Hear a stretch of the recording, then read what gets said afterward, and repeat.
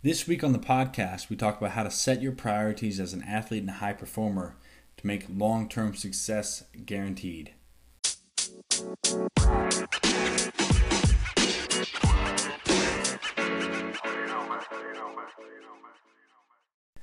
Hello and welcome to the next episode of the Average to Athletic podcast. My name is Graham and I am your host today. Each week we talk about the most important aspects of improving your life and your performance to take you from an average person with low overall confidence and ability to someone that is a high performer.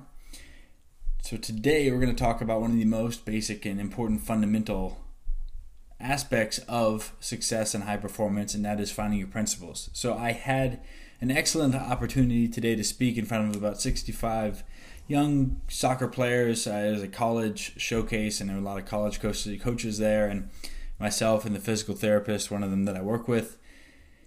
We went and spoke on the importance of training for injury prevention, and I talked a little bit more about performance training. And one of the biggest areas I focused on was helping them prioritize their training. So, obviously from the physical therapy side and injury side, if you're hurt, it's pretty straightforward what you do. You go to a doctor, you go to a physical therapist, you have surgery if you need to. But there's a deeper thing on the in-between, whether it's return to sport or whether it's training to be confident and competent ahead of time, is looking at this performance training, and that really spans across the spectrum of your training for your body, for your mind, for your health, training to make your body capable and competent to be able to do what you want to do. So everybody wants to put their time and energy and money into sport-specific training or activity and outcome-specific training and all these special tactics, and it's like they think they're going to get an edge. They're going to get the latest and greatest thing that's going to help them jump in front of the competition. But what they don't realize is that they are missing the most important principles for success by just focusing on the tactics and the quick fixes. So to step back, we started over talking about what is performance training. And so performance training, obviously there's the speed, agility, quickness, power, strength, conditioning, really everything that can help your body perform at a higher level. But it goes to this deeper understanding that it's also training for coordination, control, balance, mobility, stability, confidence. And that's so true even when you're thinking about the adults I'll work with. It's not that the workouts look dramatically different in terms of what the principles and foundation of what we're building. The overall exercises and what we're using implement-wise may be different, but it's still working to challenge your body and your mind and your overall capacity by improving your coordination and your balance.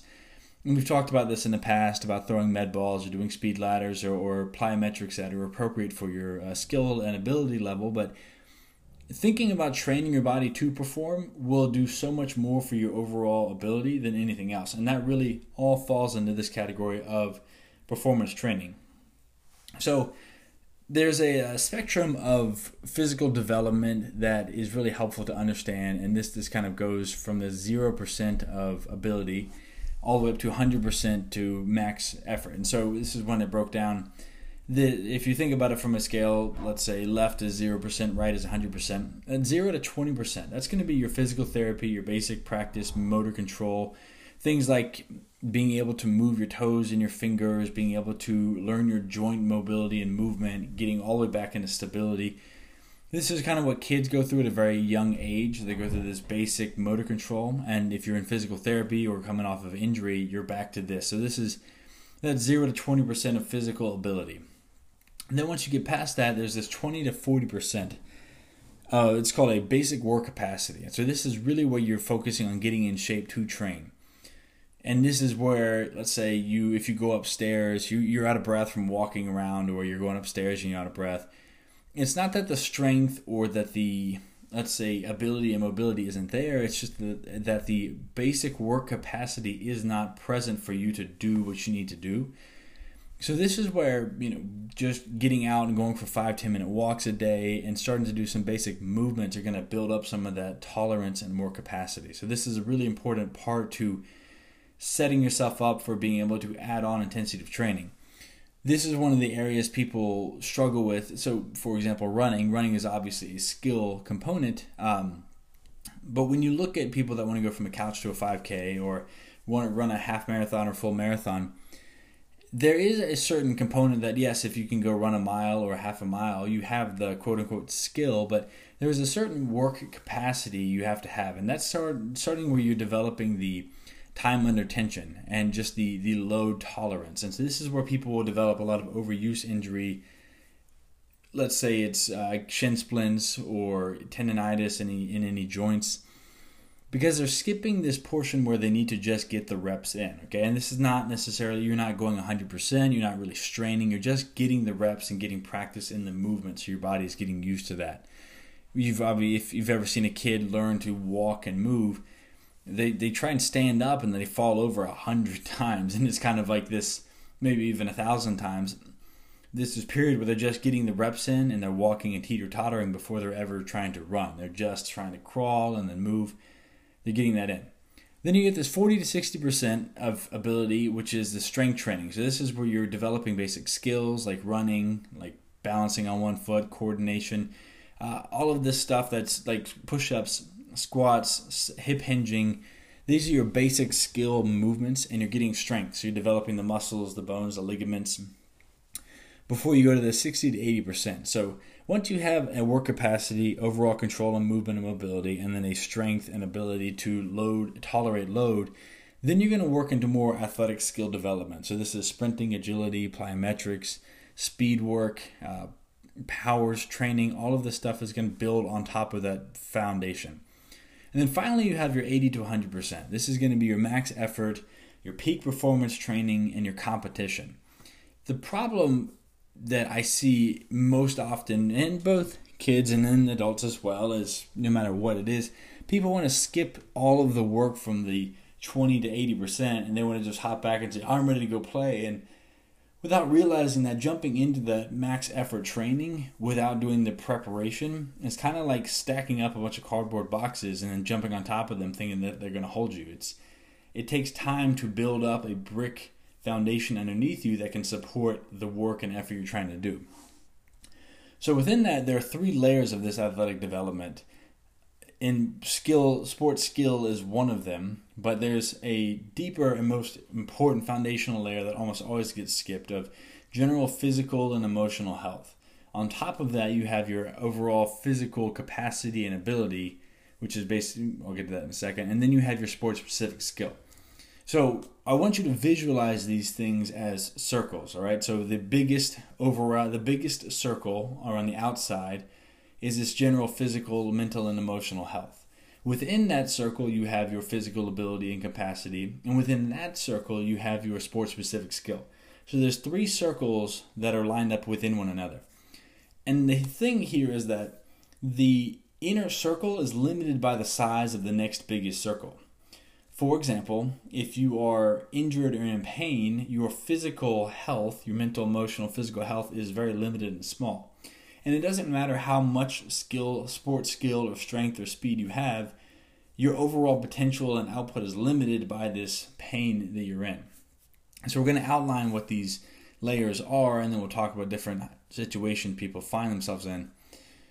Your general health, this is going to be pain and injury, how well you're sleeping, how much sleep you're getting, what your nutrition looks like, what your hydration looks like, your blood markers, your overall body health, and your health of your organs, your stress, how do you manage stress, what that does to you, your emotional maturity. For example, if you watch any of the NFL, you've seen Antonio Brown struggled this past year, not being able to play, and you can probably name any sport where there's a fantastic athlete that doesn't know how to lose or deal with any type of difficulty, and they kind of self-implode. That can easily, that's part of the mental and emotional health, and if they can't manage that, they're not going to be able to play. Your confidence, your desire and interest in what you do, and your coachability. So all of these things matter, because if you don't have a very solid foundation for your basic health across all areas, it doesn't matter how good you are at it if you're not interested or confident or able to deal with all these other things around it. So you have to prioritize that first, always, because that will limit everything. Within that, you have your physical ability and capacity. This is your speed, your strength, your movement skill, your coordination, body awareness, motor control, conditioning, joint stability, mobility. All of these things that define what you can do. So this is your ability to run quickly on a field and get to a ball. This is your ability to balance on one leg and not get injured. This is your ability to be strong and capable to move and be in different positions. Within that, you have your sport-specific skill. And this is, I say sport, but let's say this is, if you're an artist, this is your skill and ability to play an instrument, to create, to use any type of technology, to, if you're playing soccer, to dribble, to kick, to strike, to juggle, baseball, swinging, anything what it is, golf, tennis. Your ability to do that thing is built on top of those two foundations, but it's also within it. So that really is the last thing you develop, and it becomes the focal point of everything, but it is not more important than the other two by any means. So a few examples of this are, if you have someone that's limited by their physical development, let's say they're healthy, they're mature, they're coachable, they have this big potential. So you think about a circle, you can picture any size, and that's your maximum potential. Within that, their health is maximized, but their physical capacity is limited. So they have a smaller amount of physical ability. And what you're going to see is if they put all of their time and energy into the sport-specific area, it's going to be the same exact size as that physical ability, whatever that is. So let's say this is where you get someone that's a fantastic soccer player, and they're fantastic at what they do, but they can't manage to, they can't get to the ball, or they're not strong enough. They have all the skill in the world and understanding, but it's limited by how physically capable they are. And obviously, if you see someone that has a bigger physical capacity, and maybe they're well, I'll get to that in a second. But you'll notice that if you are not prioritizing your physical development, that will limit your sport specific and your skill development. Within that, you have another example, which is someone's maximized their health and maturity. They're doing great. They've also done a lot of work in general physical preparedness and their physical abilities there. And they just haven't had a lot of experience with this. And so this is your ideal novice in any discipline. They're healthy, everything's going great, they're young, they've got no stress. They play a bunch of sports, roll around the ground, do gymnastics, climb trees, so their physical ability is there. And they can make up for some stuff, but they don't have enough time and exposure to the discipline itself. And so that's every coach's dream. Someone's going to just take off because, oh wow, there's a lot of room and improvement for this. So that's one where you see that there's no limiting factor. It's just a ability. They just need more time and exposure. If you get to the other end of this, where the body isn't taken care of, and so your health is not there, you're going to notice that your overall sport-specific skill, your physical ability are all irrelevant.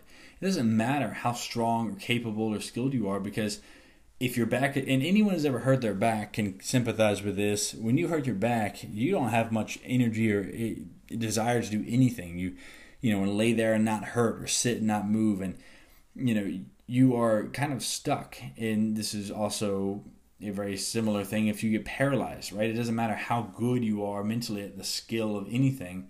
It doesn't matter how strong or capable you were, you don't have use of your body anymore. So whenever health becomes, or maturity or pain becomes a problem, you have to make sure you prioritize those things: recovery, sleep, nutrition, personal growth.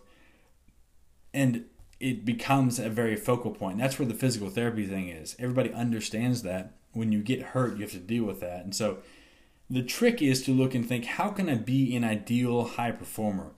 So I want to be healthy, mature, working on my personal development, be coachable, listening. I want to have a balanced physical development to continue to work on challenging different skills and abilities to make sure that my body is progressing.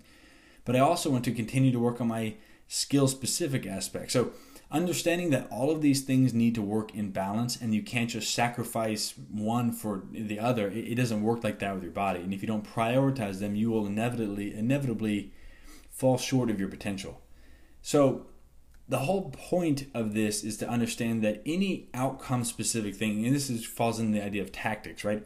Any tactic you want to work on is a short game. Right, you are limited by you're limited by the principles that you follow. So if you focus on maximizing the thing you like the most, whether that's any outcome or skill, at the expense of a more foundational and important element, you will end up limiting your potential. You can't put the cart before the horse, as they say.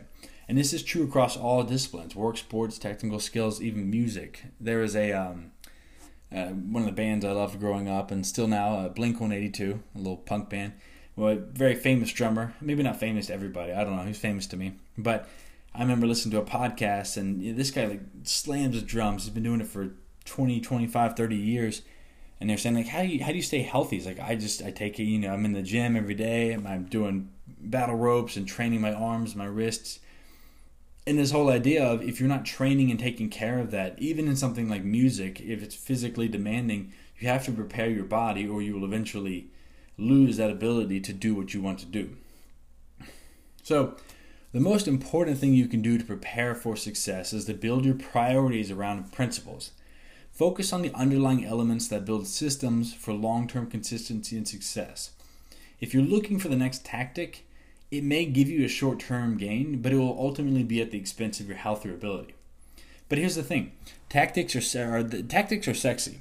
They promise a quick return, and there's like this untouched opportunity in the form of hidden secrets, like no one else is doing this, or 5 secrets to fat loss, or 5 secrets to do whatever, anything like that, right? Grow everything on YouTube and Instagram. Grow your Instagram following by 10,000.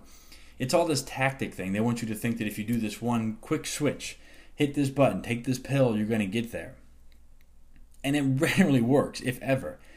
But the problem is, people are focusing on the tactics because they're sexy, and they're not looking at the principles because they aren't sexy. Principles are boring. They're available to everybody, and they require commitment. And what I've noticed is that the people that see success from tactics are those that were kind of building on these principles all along, and then had a quick switch and change, and were able to unlock potential and see growth. But it's not because of the tactic. Maybe they did change something, or look and do something slightly different, but they would not have had the opportunity to implement that tactic had they not developed the principles and built that over time. I'm sure you've heard that the saying that I'm a 10-year overnight success or 20-year overnight success.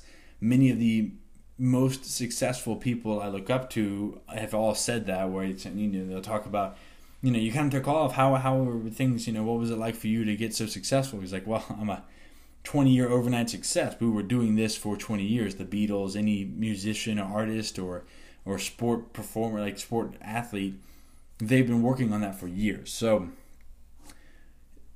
focusing on that is the most important thing. And it was kind of highlighted.